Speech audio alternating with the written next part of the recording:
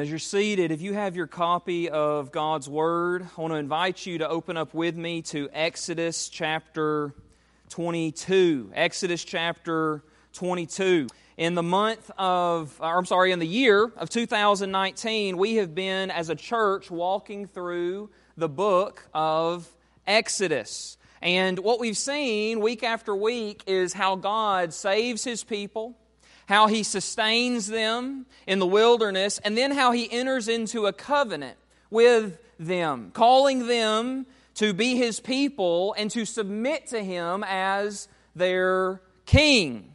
God most famously begins His covenant with what we call today the Ten Commandments, or the 10 words. This is the foundation of this covenant that He enters into with Israel. But then after the 10 Commandments, He gives specific instructions to Israel to govern their life together. Now, as we read about these laws, a lot of times it's easy to say, these are irrelevant. These laws are so distant. The culture that they lived in was so different from us today. How is this relevant to my life? But what these laws do is they reveal the character of God that is unchanging.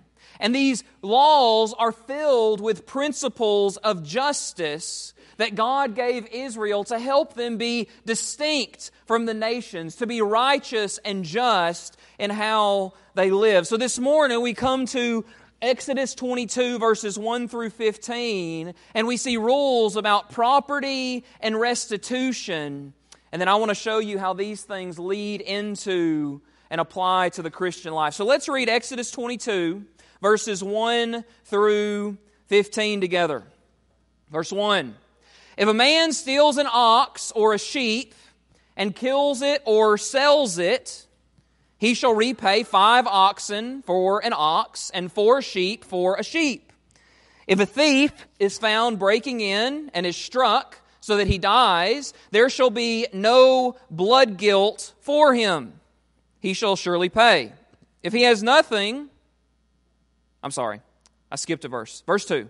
If a thief is found breaking in and is struck so that he dies, there shall be no blood guilt for him. But if the sun has risen on him, there shall be blood guilt for him. He shall surely pay. If he has nothing, then he shall be sold for his theft. If the stolen beast is found alive in his possession, whether it is an ox or a donkey or a sheep, he shall pay double. If a man causes a field or vineyard to be grazed over, or lets his beast loose and it feeds in another man's field, he shall make restitution from the best in his own field and his own vineyard. If fire breaks out and catches in thorns, so that the stacked grain or the standing grain or the field is consumed, he who started the fire shall make full restitution. If a man gives to his neighbor money or goods to keep safe, and it is stolen from the man's house, then if the thief is found, he shall pay double. If the thief is not found, the owner of the house shall come near to God to show whether or not he has put his hand to his neighbor's property. For every breach of trust, whether it is for an ox, for a donkey, for a sheep, for a cloak, or for any kind of lost thing, of which one says, "This is it," the case of both parties shall come before God. The one whom God condemns shall pay double to his neighbor. If a man gives to his neighbor a donkey or an ox or a sheep or any beast to keep safe, and it dies or is injured or is driven away without anyone seeing it, an oath by the Lord shall be between them, both to see whether or not he has put his hand to his neighbor's property. The owner shall accept the oath, and he shall not make restitution. But if it is stolen from him, he shall make restitution to its owner. If it is torn by beasts, let him bring it as evidence. He shall not make restitution for what has been torn. If a man borrows anything from his neighbor, and it is injured or dies, the owner not being with it, he shall make full restitution. If the owner was with it, he shall not make restitution. If it was hired, it came for its hiring fee. Interesting stuff, right? Very easy to read these things and think, come on, Nick, pick a different text, right? Pick something that seems to be more applicable to us today, right? But as I've said week in and week out, as we've looked at these slavery laws and arranged marriages and capital crimes and all these laws, that this is part of God's Word. and that God, whose unchanging character is worth focusing on, has inspired these things, and at a certain point in history, these were the laws He gave His people. So they reflect a part of His character, and therefore they're profitable for us. So what I want to do this morning in trying to make sense of these verses is I want to explain these different laws. I want to look at and think through the principles that God's giving Israel that are underneath these laws that are applicable today. And then I want to do a deep dive on how these truths do apply very practically into our lives. So first point this morning, as we see in our text, God gives personal property laws. Let's walk through them. Verse 1 and verse 4 say if you steal an animal and you kill it or you sell it, then you have to pay back 4 to 5 times the value to the owner you stole from. But if your stolen goods are found in good condition, then you only have to pay back double. Why? Because the value that was taken away from the owner is not as much. What's stolen and the condition that it's found in determines what the thief will owe to the owner. In between verses 1 and 4, we see verses 2 and 3 detail that an owner, what they can do in response to a break-in. This is kind of like a modern-day stand your ground law.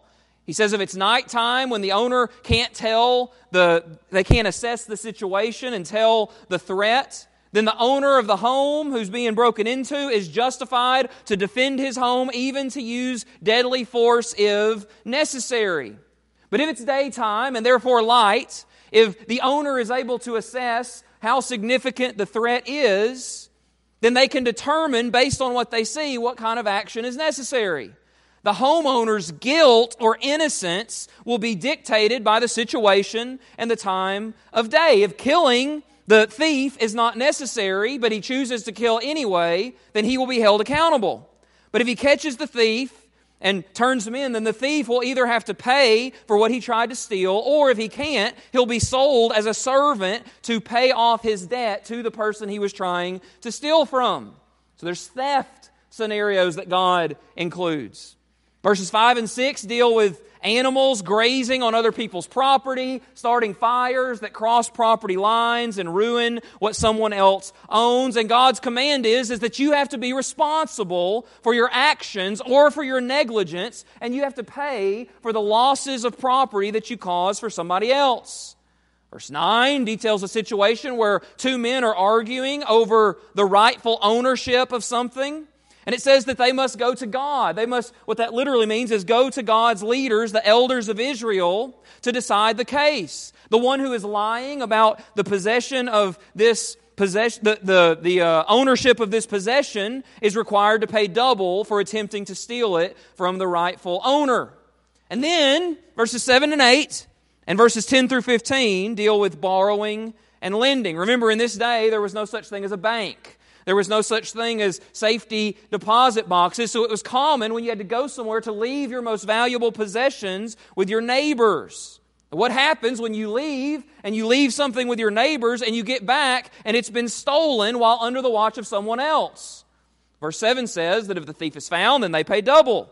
But if the thief isn't found, then the person who who asked their neighbor to watch their things are naturally going to be suspicious and say, what's keeping my neighbor from just saying it was stolen and keeping it for himself? So what happens is, verse 8 says, the safekeeper has to go to God's leaders, the elders, and tell them what happened, and they will determine whether or not the story adds up. If it doesn't, then he's responsible to pay back the price of the goods that were stolen. If his case does add up, and he is in the clear, then he's not responsible to pay anything. Similarly, if your animal dies, if it's injured, or if it runs away while under the watch of a neighbor, they must swear an oath to the Lord that they're telling the truth, that it wasn't their negligence that led to the loss of your property. If it was stolen due to their negligence, then they must make restitution. But if it was killed by another animal while under your watch, and you can provide evidence that that's what happened, then you don't have to pay. Verses 14 and 15 deal with a scenario where someone has borrowed something, and while it is borrowed, it gets broken or injured, or if it's an animal, it dies.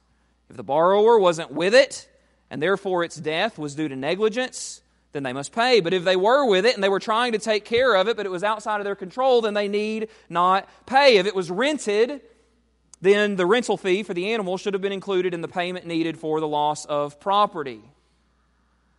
Okay. So why does this matter? Why, of all the things that God could include in His Book of the Covenant to detail how Israel was to live together, why does He include all these things about property loss and borrowing and lending?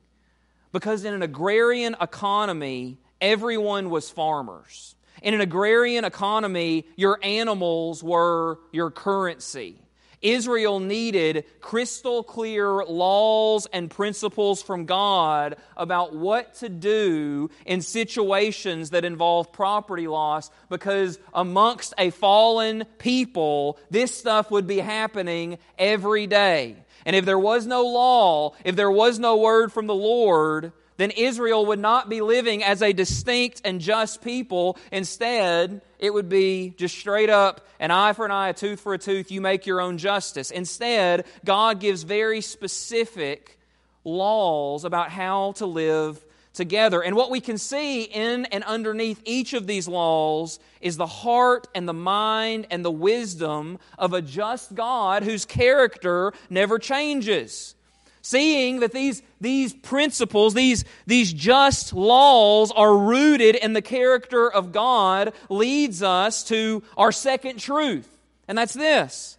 These laws highlight principles of justice that reflect God's character. So what principles are found as we think through these? As we look under the specific law, what rules and principles of God's character can we pull out and apply to our own lives?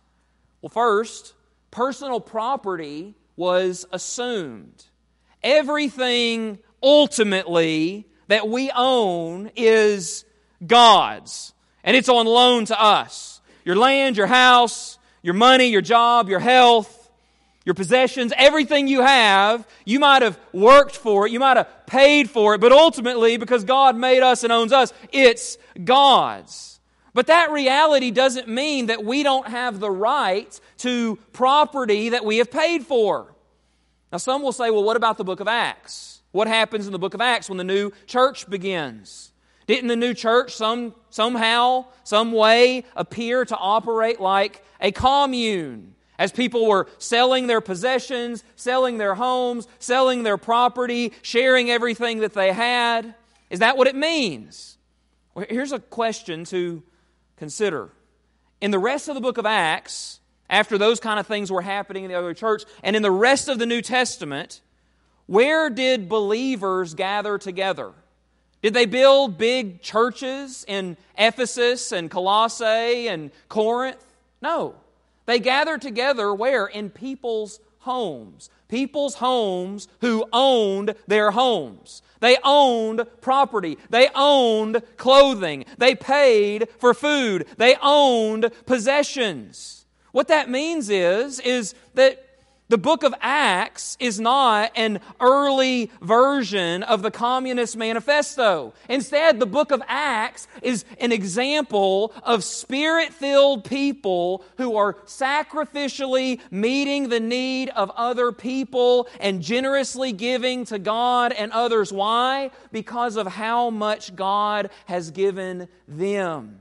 It's not telling us that personal property is not allowed among believers. Instead, it's saying, because of God has given us so much in Christ, we are freed up and rejoice in being able to give to and meet other people's needs with what God has given us. So in the Old Testament and New Testament, personal property was assumed and was even protected by God's law. So that's one principle we can pull out. Another is this, and it echoes something that I emphasized last week.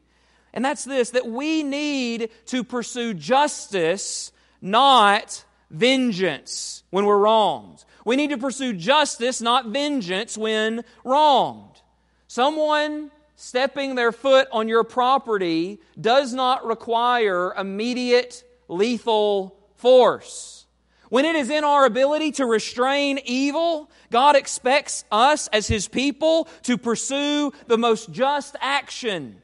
And that means that while we need to be ready to protect our loved ones and fight if necessary, our immediate instinct should not be to destroy anyone in our path. True justice requires far more self-control and wisdom and spirit power than that. I'm not saying don't defend your family. I'm not saying if someone breaks into your house that this is exactly what you need to do. I'm saying we need to consider as believers what the most just course of action is, because we are called to pursue justice, not vengeance. The third principle that we find that underlies these laws is really found in particular in verse 9, and that's this: finders keepers is not God's way.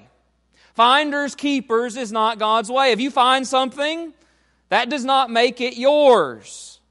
And instead of claiming it for ourselves, or worse, lying about our ownership of it when the true owner shows up looking for it, we should seek aggressively to return lost property and to find the owner at all costs, right? That's what we're called to do. That's what you do when you're just. You don't just find something and pocket it and say, thanks God for letting someone else's misfortune be my benefit. Finders keepers is not God's way, even if maybe we've been operating with that assumption since grade school. The last and most important principle in these laws is that true restitution for lost property was required. In Israel, as God's people, you can't steal something and then say, sorry, and that's the end of it. You have to pay them back.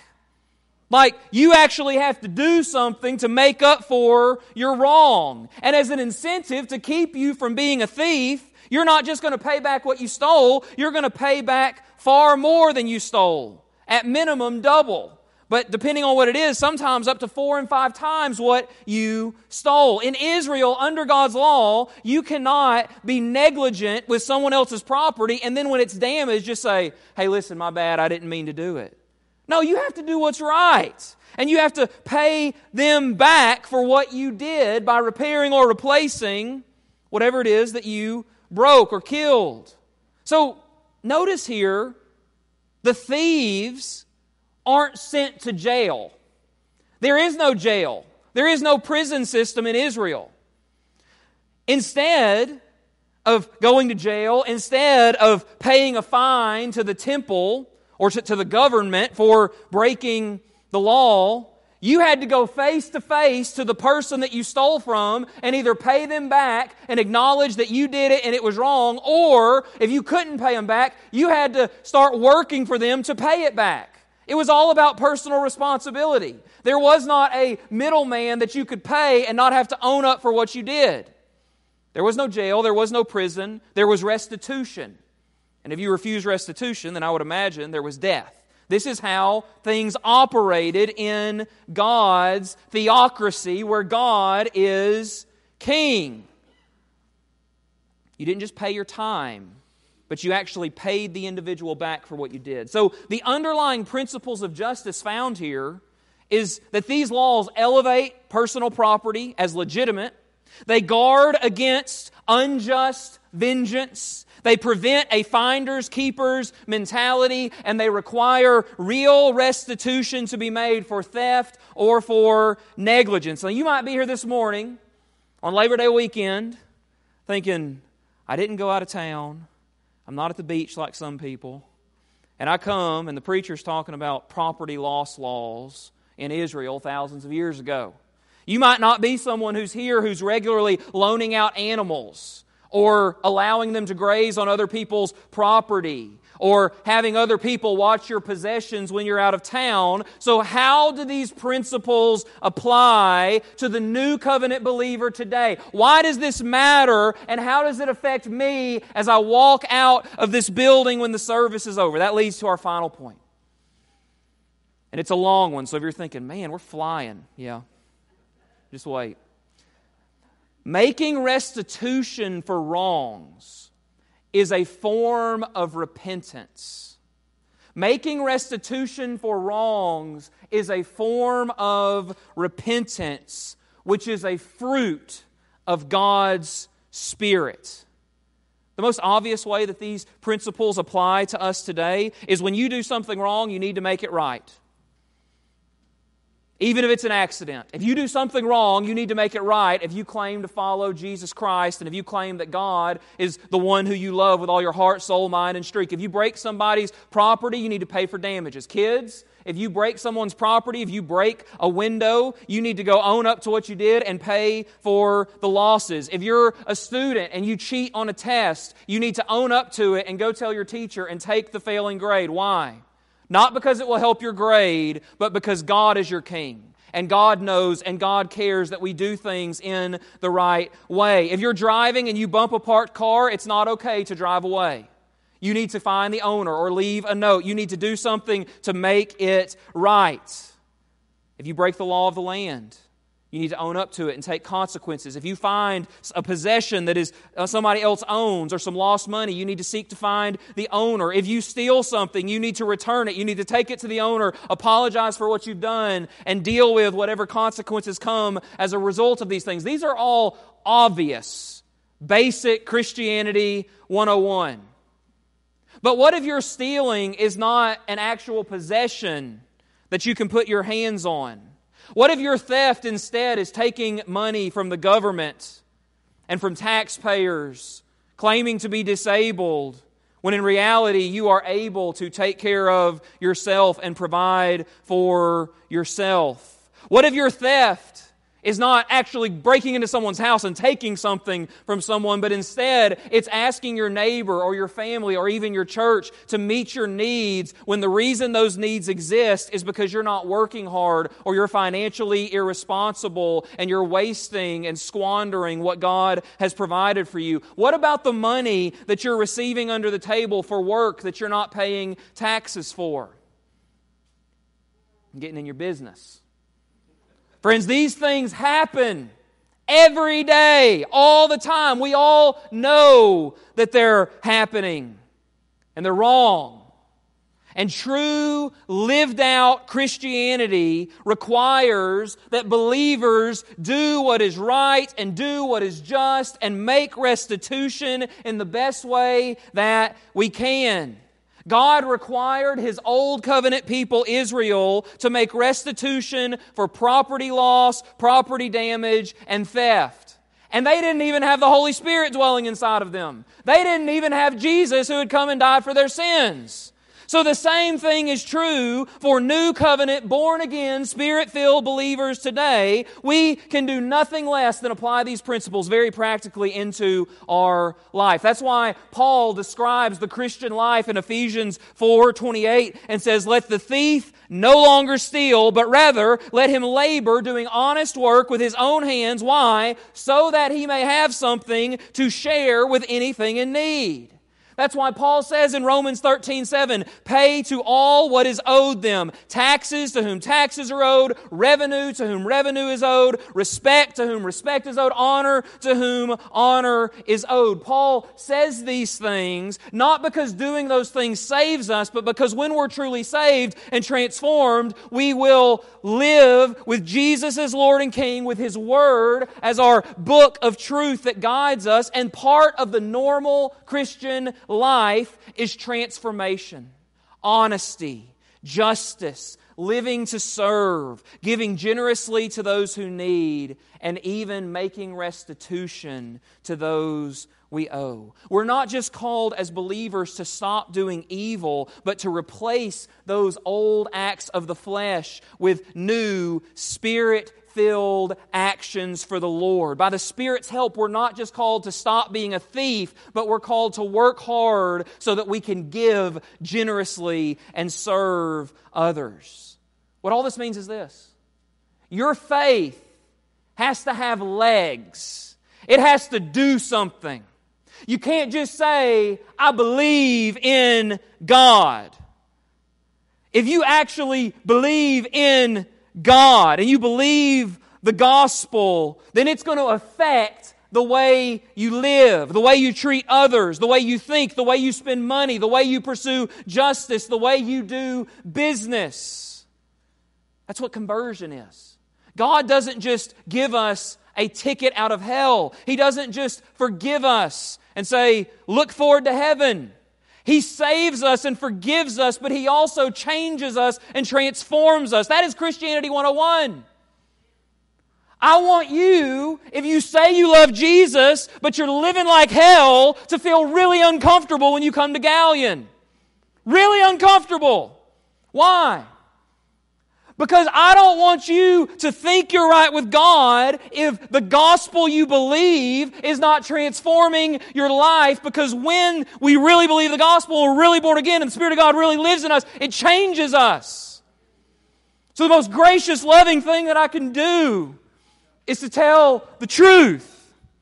It might not seem gracious and loving on Sunday morning, but on Judgment Day, it will be the most gracious and loving thing that I can do from a pulpit and that you can do in your life.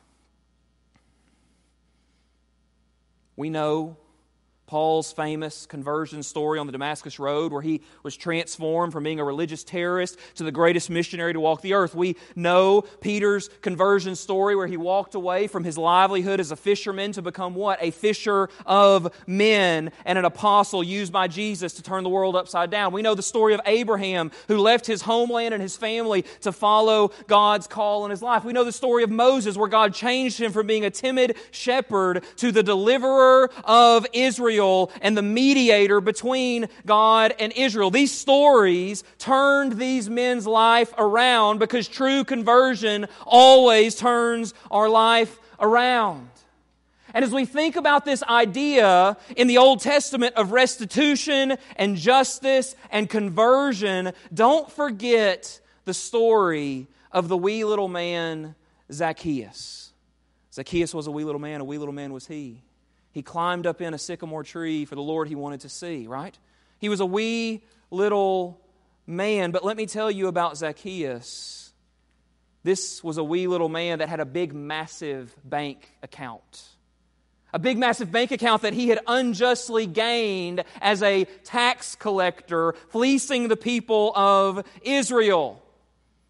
But when Jesus called him to come down to that sycamore tree, for he needed to go eat with him and spend time with him, that day Zacchaeus came face to face with the Savior and the King Jesus. And when Zacchaeus got saved, he didn't just say, "Sorry, Jesus, that I'm a thief. I'll try to do better next time and continue to enjoy living in luxury." No. We actually read in the text in Luke that he gave away well beyond what God required him to in the law, over half of his possessions. Why? Why would he do that? Was he required to do that? Why? What would make a man do that?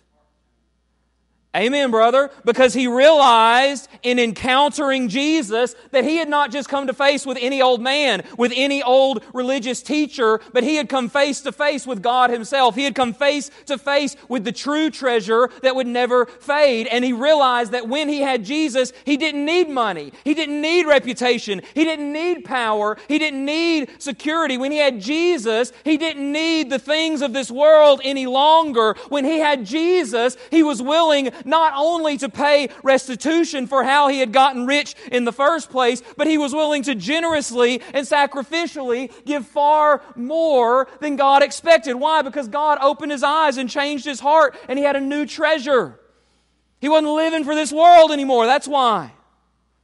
The biblical word for what he did there in making restitution and responding with radical acts of faith is repentance. Repentance sounds like something people who stand on street corners yell at people, right? And repentance in a church setting is sadly only thought about and mentioned often when we think about someone first getting saved, the initial conversion experience. Repentance is turning away from our sin. And it's true. We have to repent of our sins and believe in Jesus in order to be saved.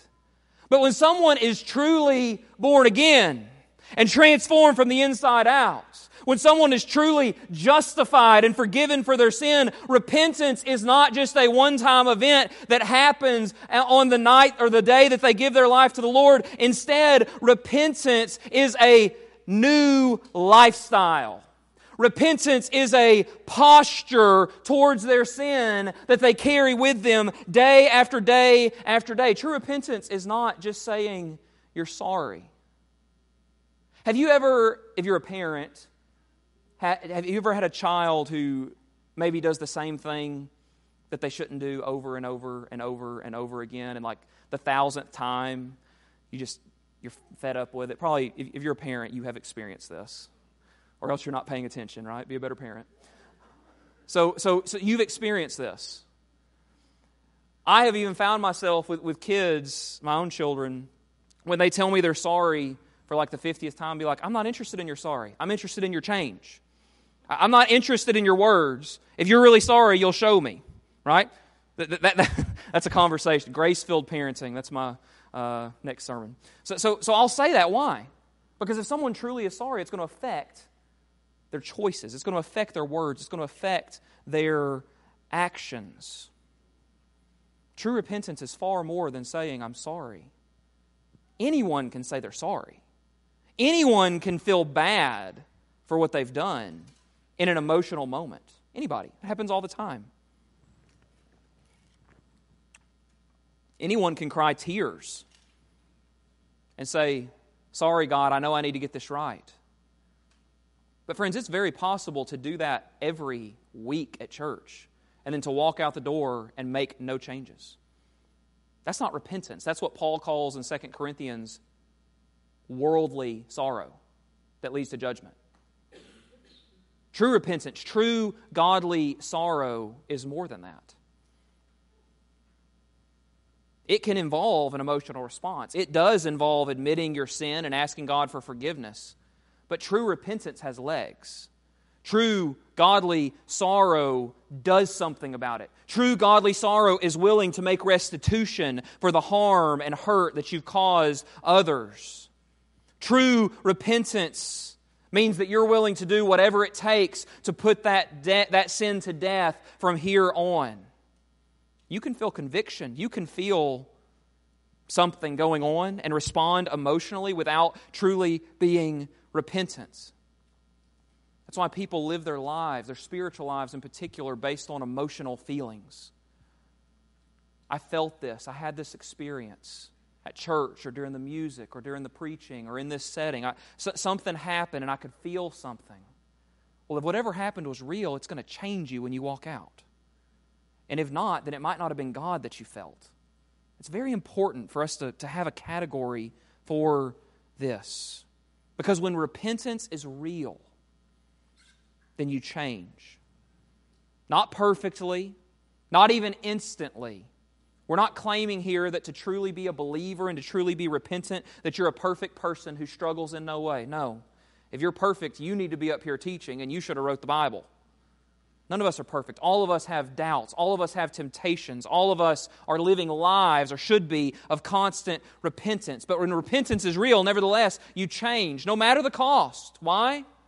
Because when you truly encounter Jesus in a saving way, He opens up your blind eyes to see Jesus for who He truly is. He brings life to your dead heart so that you glory in God and His grace and His mercy and His justice. You realize it's not all about you. The Spirit of God indwells you and changes you. He picks you up and turns you around and sets you on a new path and in a new direction. That's what conversion is. And when that has truly happened, then you realize that Jesus is your treasure, Jesus is your King, Jesus is worth it. I talk to people all the time. As a pastor, you probably talk to people all the time too, just as folks who come and hang around church, who are interested in Jesus. They want to know more about Him, they're seeking something. A lot of times people will kind of be seeking God and trying this church thing out because their life's falling apart, and they think, if I just get right with God, then He'll make everything in my life easy. Read the Bible, right? That's not what happens. Actually, it guarantees trials. Why? Because God's goal is not to make you happy, it's to make you holy. But people will come and talk to me all the time about their interest in Jesus. Sometimes they want to know about how to get saved. Sometimes they want to talk about baptism or church membership or a whole host of other things. And I love having those conversations. But every one of those conversations eventually comes to the topic of repentance. Why? Because when someone is truly right with God, they will be repentant over their sin. They will be willing to do whatever it takes to put it to death. They will be willing to make whatever restitution is needed to pay back their wrongs and to obey God. True repentance. Repentance doesn't make the list in Galatians 6 of fruits of the Spirit. Galatians 5 or 6, one of those. You know what it is. It doesn't make the list. Love, joy, peace, patience, and all of those. But it's a fruit of the Spirit. Repentance is evidence that God is truly working in your life. Not worldly sorrow, godly sorrow. And if you don't have a posture of repentance towards your sin, if you're not living out that beatitude of being poor in spirit and mourning over your sin, then you will find yourself comfortably living in sin, making excuses for and justifying it, refusing Jesus' lordship over your life, proving that your faith is fake, your conversion was a counterfeit, and your future, if nothing changes, is the fires of judgment. True salvation always involves initial repentance, but also an ongoing posture of repentance. So, professing believer this morning, those who say with their mouth, I am a follower of Christ, let me ask you, are you living your life daily repenting of your sin, agreeing with God that is wrong, willing to do whatever it takes to put it to death, or have you grown comfortable with rebellion in your life? If you're here this morning, friend, and you don't know the Lord and you're kind of sitting on the fence about whether or not you should commit to Jesus, let me ask you a question.